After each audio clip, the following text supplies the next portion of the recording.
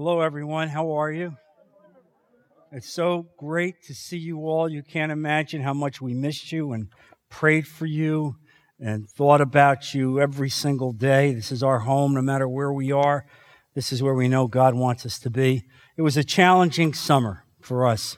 As you know, when we started, we had intended to spend 2 weeks in Carmel, California. We'd rented a house, and after 1 week, we had to come back and return to New Jersey because my beloved mother-in-law started to fail.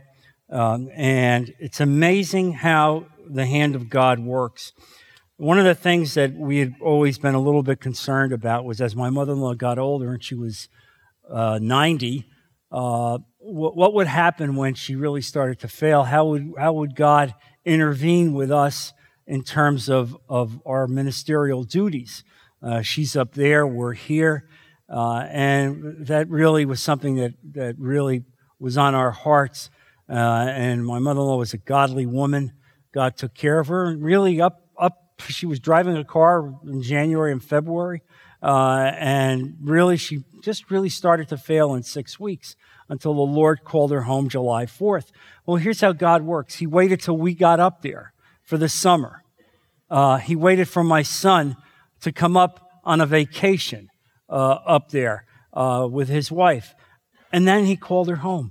All of us together in one place, already being there. It's as if he orchestrated the whole thing and called her home on graduation day so that we could be there and lift her up and be with her and affirm her and pray for her. And then after she passed, Linda had to take care of all the issues relating to the house, getting the house ready to be sold, because we were up there. It would have been so distracting and difficult. So you could see within the hand of God, even when you don't understand it, how He is orchestrating everything for those that love the Lord. Amen? I want to assure you that in every aspect of your life, He is there for you, even when you don't understand it. It was a blessing to see how my mother-in-law passed. Even the hospice people said to us they had never seen such a peaceful passing. So all of that was a testimony to us, and it uplifted us. And I want you to know that I studied and wrote every day I was up there, including Sunday, at least 3 to 4 hours a day. I wrote and studied. And so I've got a number of Bible studies written. One of the things that God laid on my heart that I'm going to do this year is I've written a series of studies on the prophecies of Daniel. And so what I'm going to do is periodically I'm going to intersperse when our teaching on the Gospel of John. I'm going to take a Sunday off periodically, and I'm going to go into the prophecies of Daniel. You need to know the prophecies of Daniel. They're not taught often in church. Well, we're going to teach that there. And you know that one of the big prophecies of Daniel was the coming of Jesus Christ. Right down to the very month of the year, 490 years in the future, that Jesus would walk into Jerusalem. I'm going to show that to you. I'm going to prove it to you. And again, it's an affirmation of the hand of God controlling everything within the will of God. We are all sitting here on a stage in which God is pulling the levers. I'm also pleased to tell you that we've been very blessed because you know that my son has now been named the lead pastor at Downtown Harbor Church. And so we thank God. Yes. We're very blessed about that. And so God is using him in a powerful way to preach and to bring people to the Lord that really don't know anything about Jesus. It's a whole different environment, very different kind of population than we face over here. In that county, in that 3-county area outside of Fort Lauderdale, 87% are unchurched. 87%. Now, you contrast that to our area here, when I would say, if I looked at the statistics, it's probably more like 30 or 40% here. But over there, it's a different kind of a world. And also, that Fort Lauderdale has the second highest per capita population of gays after San Francisco. And so he has gay people that are coming to church, that are hearing the word of God. And here's the thing, folks. It's like Zacchaeus. You want to change people? You got to get them out of the tree. You want to change people? You got to take them from the sidewalk and bring them inside the church. You're not changing anybody if you leave them outside. These are the people God has called us to embrace and bring in. Look, we don't endorse the sin. We don't endorse the lifestyle, but we endorse the humanity of the person under the will of God, inspired by the Holy Spirit. Amen on that, folks? So, yes, there's a number of good things taking place over there. Please pray for him. Pray for that church. God is using him and using them mightily. And if you ever want to hear what he's doing in his sermons, go on to our website, Garippa Foundation, and there's a link, and you can listen to his sermons. And as dutiful mothers and fathers, we listen every week, as you can imagine. Now, here's another piece of exciting news. You know that in November 14th, I will kick off the Naples Men's Bible Study, as always. And you know, when we kick that off, we will get an attendance just about near 250 guys from every different church throughout Naples. Well, we have decided that this year we are going to live stream the Bible study. All right? Live stream. That means, ladies, you can listen. You can sit in. You can actually see if your husband's goofing off or not. All right? And so we're going to be live streaming that. And one of the reasons that I've decided to do that is I see the results of the radio ministry as we're out throughout the whole country. I now get letters from states all over the United States, from people who are listening and are being touched. So God has laid it on my heart. That's the next step. We're going to live stream that. So you pray for that as well. And so we're going to continue today with the Gospel of John, chapter 18, verses 28 to 32. And we're going to focus today on the Roman trial that Jesus faced. Now, here's the deal. Jesus has already gone through the Jewish trial. And as you know that I taught that, they have trampled on the rights of Jesus in every possible way. If he was a typical Jewish citizen, he would have been accorded any number of rights and defenses that Jesus was not. First of all, when they arrest him, they immediately have this sham trial in the middle of the night, probably somewhere around 1 or 2 o'clock in the morning. Well, that violated Jewish law. They weren't supposed to do that. It was supposed to be in daylight hours. Secondly, they were supposed to have 2 independent witnesses. They had no independent witnesses. They didn't have anything of the sort. The high priest was to act as an impartial way. Well, the high priest, in fact, acted as an adversarial prosecutor. So nothing was accorded Jesus the rights that he was entitled to. Now they leave that sham trial. Now they bring him to Pilate, the Roman procurator, and they intended that Pilate would merely rubber stamp what they did and they would execute Jesus. But we're going to read today about how Pilate didn't go along with that.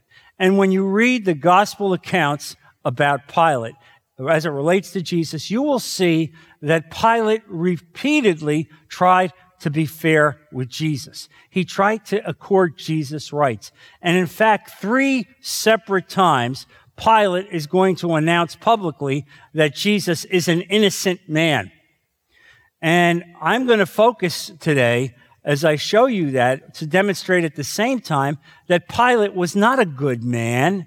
He was not a man that was interested in defending the rights of the people. In fact, he was a cruel, violent man. And yet something was going on during the trial of Jesus that was affecting him. And I'm going to talk to you about that. And I believe that what it was the Holy Spirit. And I want you to understand what that means. That means that as to unsaved people, the Holy Spirit works to convict them, and we're going to speak about that. And in fact, as you saw today, the story of Zacchaeus, and you see, all of a sudden, Zacchaeus comes out of the tree without, in fact, having a colloquy with Jesus, without being told what he has to do, yet he comes down and immediately confesses, repents, and demonstrates that his heart has changed without Jesus saying a word. How does that happen? It happens because of the Holy Spirit. You understand? It was the Holy Spirit that had convicted him. And that is precisely what the Holy Spirit does. And I'm going to submit to you that this godless pagan, Pilate, was experiencing the impact of the Holy Spirit. And that when God does that, there is a window of opportunity. And all of us were at some point that same godless person outside of the will of God who were impacted by the Holy Spirit. And through that impact, we then consented and repented.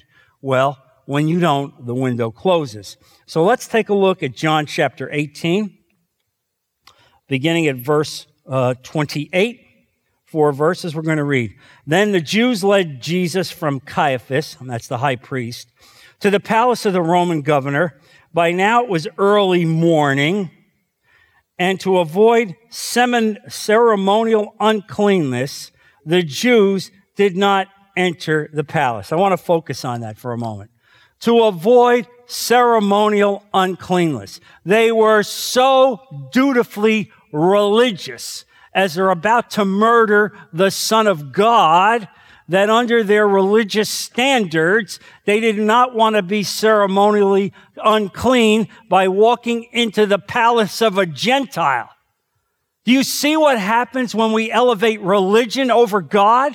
Do you see what happens when we become idolaters of religion? Do you understand what I'm saying? Idolaters of religion, meaning we become so enticed with the rules and regulation of a religion or a denomination that in fact we fail to see the Son of God passing by. And so here they were so focused on their ceremonial cleanness, looking at the Passover, that they were going to railroad Jesus Christ. It's just an astonishing passage to me as I read this. They wanted to be able to eat the Passover. Yes, that was critical. Eat the Passover. So Pilate came out to them and asked, "What charges are you bringing against this man?" Now, I will submit to you that Pilate knew full well what they were doing. And yet you see here, something is going on with Pilate. Something is going on with Pilate. They expect Pilate to just rubber stamp this, but Pilate now is being, I believe, impacted by the Holy Spirit, and he's being convicted. What charges are you bringing?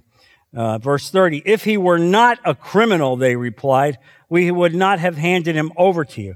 It's a sarcastic response, meaning, why are you asking us this? If we give you someone, you know he's proven guilty, and he's a criminal. Pilate said, "Take him yourselves and judge him by your own law." Why? Because Pilate knew he was innocent. Pilate knew that whatever they were doing was their envy and jealousy of who Jesus was. It was a religious verdict that had nothing to do with a civil violation at all. And they go on, "But we have no right to execute anyone." And that's true, because once Rome took over Judea, there was no longer a right to execute a capital punishment. That meant that whatever verdict the Jews did, they would only be able to execute a capital verdict by having the Romans sign off on it. And so the only way they could do that was to have this hearing before Pilate. And then continuing on here, this happened so that the words Jesus had spoken, indicating the type of death he was going to die, would be fulfilled. And so you understand, it says God is pulling the levers. Jesus is meant to be crucified. And that's from the Psalms. We know that prophecy. It's 1,000 years before, and it's all taking place. And so even as Jesus is being mistreated, as his rights are being violated, the hand of God is behind it. But there will be judgments for people who act inappropriately, who violate the will of God. And I believe that there's plenty of blame to move around here. Yes, the Romans ultimately executed Jesus, but truthfully, it was the Jewish leaders who were instrumental in putting this together. Now, We talked about this. There were two separate trials, the Jewish trial and the Roman trial. The Jews did not have the right to impose the death penalty. That could only be executed by the Romans. And so the question now becomes, what kind of a person was Pilate? Well, as I've studied this, one of the things that I learned is that Pilate was Spanish. He came out of Seville, Spain. And he joined up in the Roman legions as a young man, and he fought as a legionnaire in the Roman army in the Battle of Rhine in Germany. And as a result, he began to rise up in terms of power because of that. And then he made one very smart move. He married the granddaughter of the emperor. All right? He married the daughter of Augustus. And that was a good move. Her name was Claudia, and she was a powerful woman, had good connections. And so as a result of that marriage, he was appointed, effectively, the procurator of Judea. Now, he was not the first procurator of Judea. He was the sixth procurator. And the people who had been there before he was empowered had been pretty good rulers. They knew not to incite the Jews. They knew that the Jews did not want to see big banners of the emperor. They didn't want to see pictures of the emperor. And so they had wisely kept away from that kind of thing. But Pilate, whose character was not good, violated that relationship. And so he became despised by the Jews. He would provoke them. He would do things that the others wouldn't do. And he was typically described as stubborn, proud, corrupt, violent, and cruel. Pretty good. I would say he had all the good qualities that you would look for in a human being. He was a despicable man. But here's the thing. When you read the gospel accounts, the gospel writers really had no reason to paint him in a flattering way. And yet when you see the gospel accounts, you see a man struggling to keep Jesus from being executed. You see him struggling to make him be innocent. And we're going to study that because I believe there's a reason for that. And we're going to talk about that. And so it becomes a mystery. The gospel writers had no reason to elevate and embrace the character of Pilate. So we must assume that the writings of the gospel writers are accurate. And so Pilate is attempting every strategy that he knows in order to have Jesus acquitted. First, he reopens the case to the anger and anguish of the Jews. Let's understand something. They came there figuring, here's a piece of paper, just stamp it guilty, and we'll get this guy executed, and we can have our Passover. Not so quick. Not so quick. Pilate doesn't do that. And so the Jewish leaders must have been astonished when they went there, and Pilate refused that in a hasty morning meeting, not to have a quick confirmation of the verdict. But instead, he begins a formal hearing. And so what happened in the preceding 8 or 9 hours? Why had he changed his mind? Because most likely they had confirmed it with him earlier. Look, we're going to bring this guy in here. You just do this and we move on. What happened? Well, 2 things happened. Number 1, his wife had a dream. And in her dream, it was a nightmare. And she dreamed that Jesus was an innocent man and a godly man. And now Pilate was going to be involved in the execution of a godly, holy, innocent man. And so she speaks to him and says to him, don't have anything to do with this guy. This is bad. I was up. I had a dream. And I've said this before to you, and I'll repeat it now. If you are married to a godly woman and she gives you advice, you better take it. All right? Ladies, can I get an amen on that? All right? Let's understand something. Your wife gives you advice and you're married to a godly woman, then you better listen to her. Because I can tell you, without a doubt, that every piece of advice that my wife has given to me has been good advice, solid advice. And so you can see this. She don't have anything to do. I had a nightmare with this guy. He's innocent. This is going to be horrible. So that's weighing on him. And at the same time, the convicting power of the Holy Spirit is affecting him. Now, I know what you're saying. You're saying, well, come on, John, the guy's a pagan. The guy's a loser. He's a bad guy. Oh, I get it. It's only the good people are the ones that come to Jesus. Is that it? Like you, like me. Only the good people. All right? Only the good people. God really doesn't convict the bad. Look, we were all sinners. You understand? There's no scorecard of sin. I love that when I hear people talk about, various sins and they construe a scorecard. You know what I mean. All right? A scorecard. Murder, 10 points. Right? Robbery, 9 points. Homosexuality, 8.5 points. Stealing from the government, that's a positive bonus position. Right? Oh, well, they just took my stuff illegally so I can steal it back. You understand? God doesn't have a scorecard.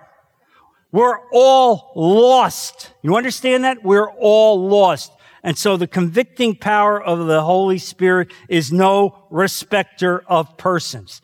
And so I believe that this was an opportunity for Pilate to do the right thing.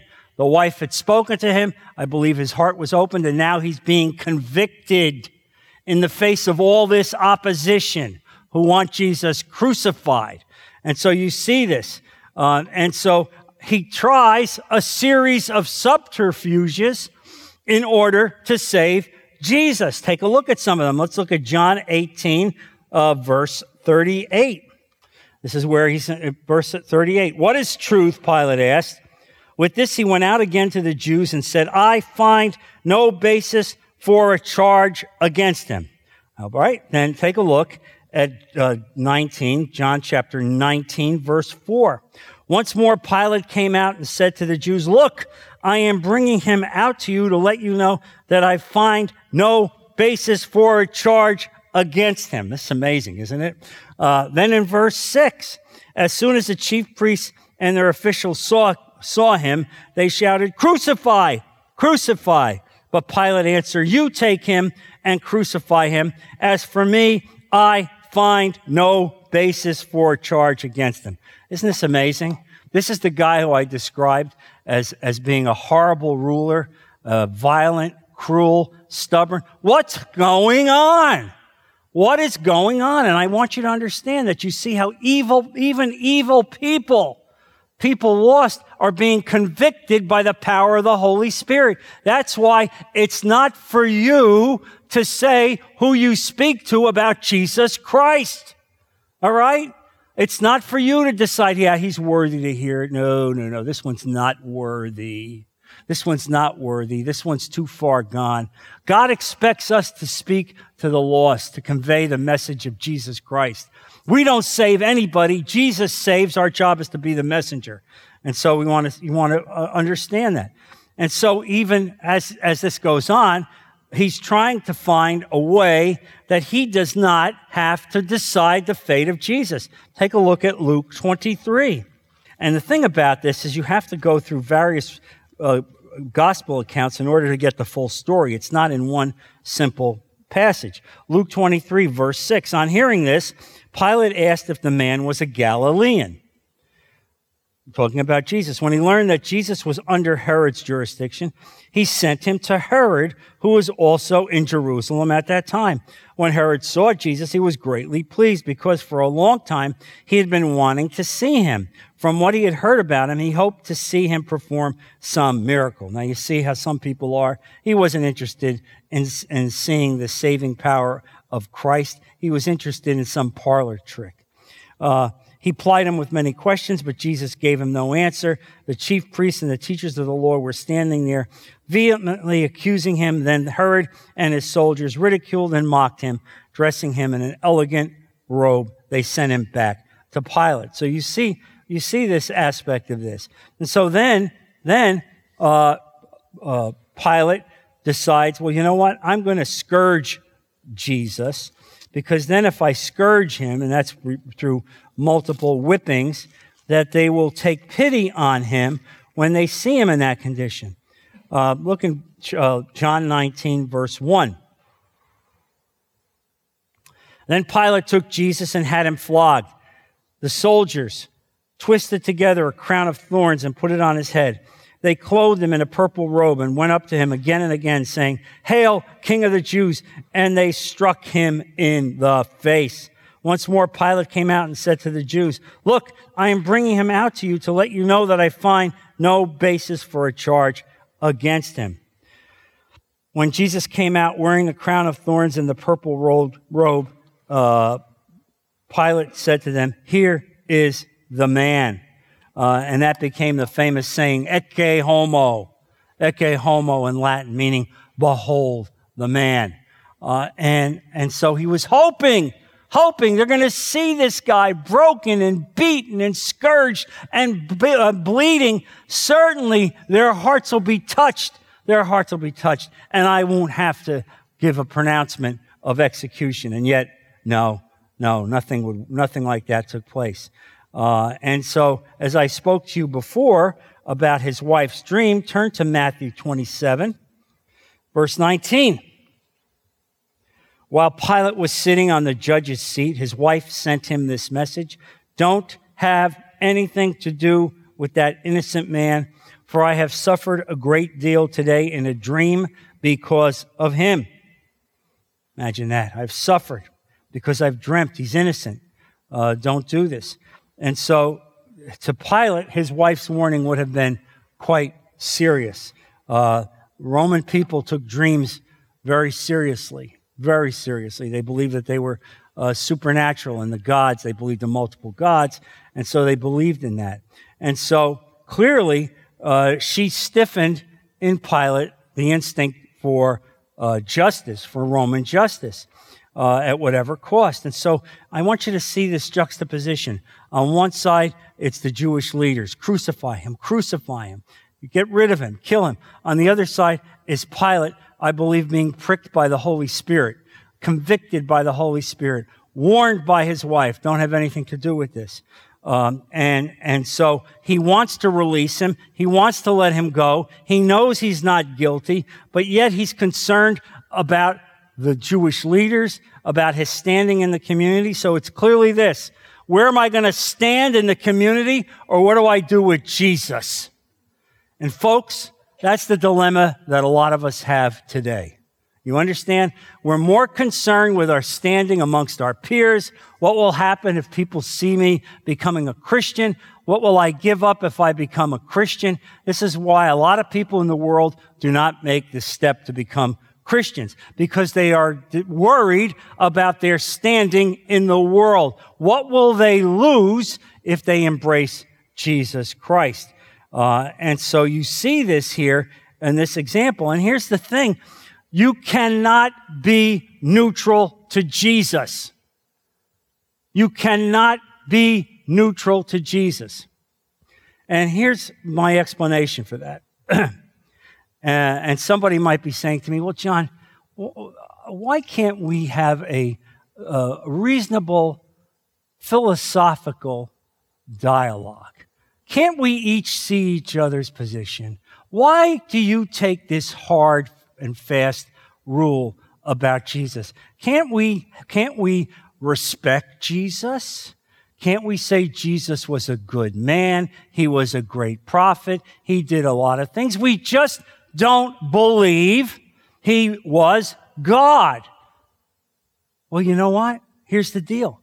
If that's your position, then you are totally adverse to Jesus. Okay? It's a very different position than any other philosophical discussion we could have.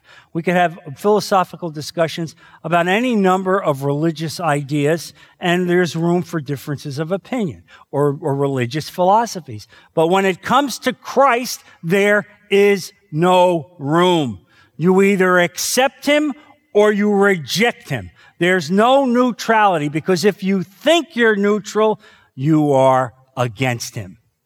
It's as simple as that. It's as simple as that. And so here's the point. Whatever Pilate did, however he tried to take care of Jesus, he failed miserably. Absolutely failed miserably. And there's this passage where as he goes to the crowd at the end, he tries to have them take Barabbas. And he concocts this opportunity. He gives them a choice. Turn, if you would, to Matthew 27, verse 15. Now, it was the governor's custom at the feast to release a prisoner chosen by the crowd. At that time, they had a notorious prisoner called Barabbas. So when the crowd had gathered, Pilate asked them, "Which one do you want me to release to you, Barabbas or Jesus, who is called Christ?" Now imagine this. He takes this absolutely disreputable, zealot, revolutionary criminal, a disgusting person, Barabbas, and he brings him out and he puts Jesus next to them and he says, "You can have your choice. I'll release whatever one you choose." Now, you never dreamed that they would say, release Barabbas. They never thought that that would be the case. But instead, that's exactly what they say. And if you follow along, which one do you want me to release to you, Barabbas or Jesus, who is called Christ? For he knew it was out of envy that they had handed Jesus over to him. When Pilate was sitting on the judge's seat, his wife sent him this message: "Don't have anything to do with that innocent man, for I've suffered a great deal today in a dream." But the chief priests and the elders persuaded the crowd to ask for Barabbas and to have Jesus executed. And so when he asked them, who do you want released, they go, "Barabbas." "What shall I do then with Jesus, who is called Christ?" Pilate asked. They answered him, "Crucify him." "Why?" This is verse 23. "Why? What crime has he committed?" asked Pilate. But they shouted all the louder, "Crucify him." When Pilate saw that he was getting nowhere, but that instead an uproar was starting, he took water and washed his hands in front of the crowd. "I am innocent of this man's blood," he said. "It is your responsibility." And I say to Pilate, wrong. No, you're not innocent of the blood of Jesus. You don't sit there and ceremonially wash your hands when you are the leader, the procurator of Judea, and say, "I have nothing to do with this man's death." You have a lot to do with this man's death, as do the Jewish people having a lot. It doesn't fall on one person, as also the Roman soldiers. There's guilt to go around all the way. Now, let's understand something. Jesus was destined to die on the cross. But Pilate didn't have to be the person that executed him. Judas didn't have to be the person that denied him. God could have created this situation anyway with other characters. And one of the horrible things here is that in verse 25, the people answered, "Let his blood be on us and on our children." Oh, dear God. Oh, what a terrible thing to say. What a terrible thing to say. And only God knows what the import of those words are. I can't say it. But that is a terrible thing to say when you're dealing about the Son of God, even though we understand Jesus had to die on the cross. And so this is important for us to know. And so I wanted to speak to you a bit about the import of the Holy Spirit and what Jesus said about the Holy Spirit, and why I believe that was going on even with this evil, despicable man. And because God tries to save everybody. Look at John 16, if you would. John 16. Jesus speaking about the Holy Spirit, verse 7. "But I tell you the truth, it is for your good that I am going away. Unless I go away, the Counselor will not come to you," and that's the Holy Spirit.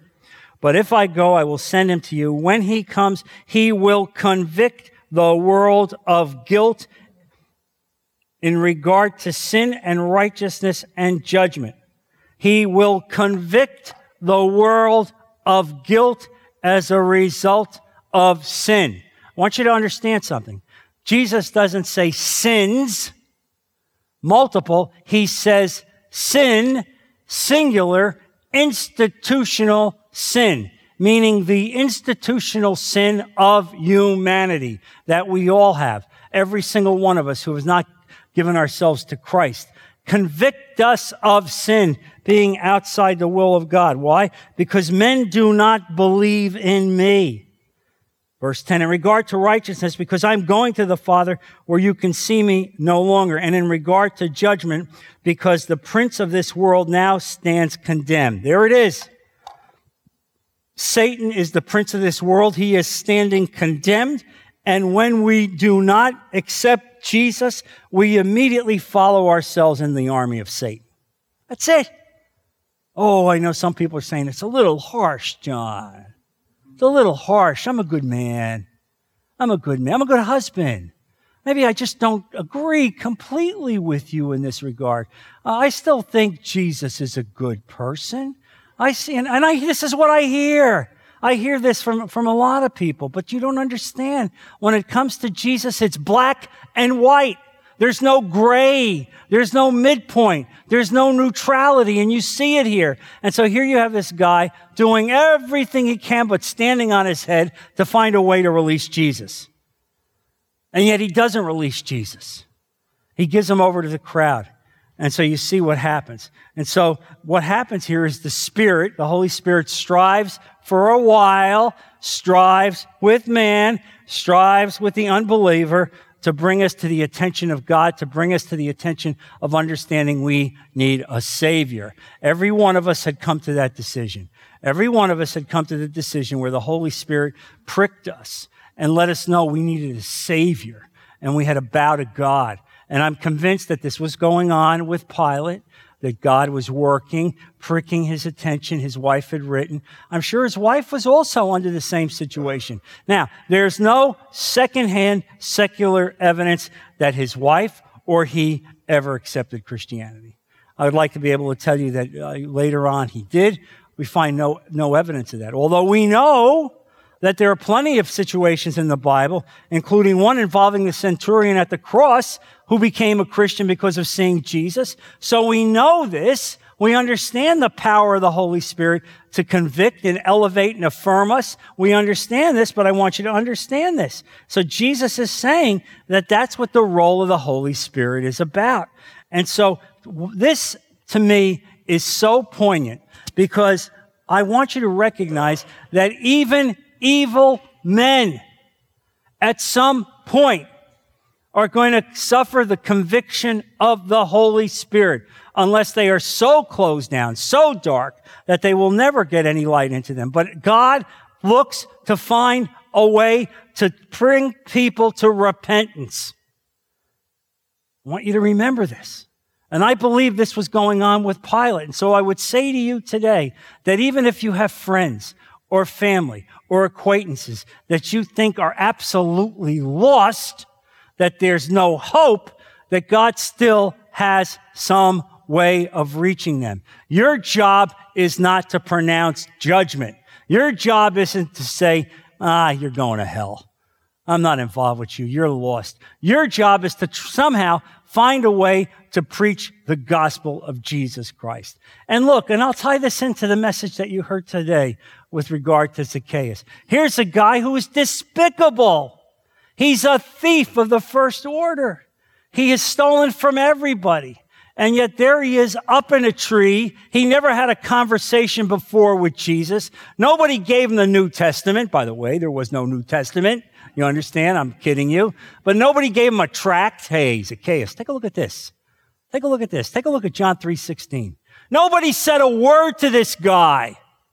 All right? But Jesus is passing by, and he heard about Jesus, and he knows the kind of life that he lived. And so there he is up in the tree looking at Jesus, what? To see who Jesus was. And Jesus, through the inspiration of the Holy Spirit, knowing that there was someone who desperately needed to hear him, all Jesus said is, Zacchaeus, I'm coming to your house today. He didn't say, hey, Zacchaeus, you loser, you thief, you sinner, you bum. I can't stand even looking at you. He didn't say that. He didn't pronounce judgment. That's one of the things you see about the Lord Jesus Christ. You'll never hear him say things like that. Instead, he says, I'm coming to your house today. He says his name, and I'm coming to your house today. And what I'm telling you happens instantaneously is the Holy Spirit convicts us of sin. There's that guy, and all of a sudden, Jesus knows my name. He knows who I am. He sees my heart. He sees my sin. He sees my past. And the Holy Spirit pours over him. And guess what? Lord, forgive me. Half of my goods I give away. And if I've defrauded anybody 4 times, look, that's what our role is as Christians. Jesus doesn't walk the world anymore, but the Holy Spirit does. And so I want to impress this upon you today. I want you to leave here today not thinking that there's certain people that are lost beyond hope, that they can't be saved, that it's too late. I'm convinced that Pilate was being worked on by the Holy Spirit. And I want you to think about that today. Even though he didn't ultimately step through the window. He didn't ultimately do what he should have done. He succumbed and went to the dark side. But our job is to deliver the message of Jesus Christ to a lost world. Let's close. Heavenly Father, Lord Jesus, I thank you for these words today that have inspired us and touched our heart. Father, I ask you that they grow this week, that we contemplate them and grow closer to you in every possible way. Lord, protect our dear people. Bless them this week and bring them back safely to continue this study next week. We put all of this in Jesus' precious name. Amen. God bless you all.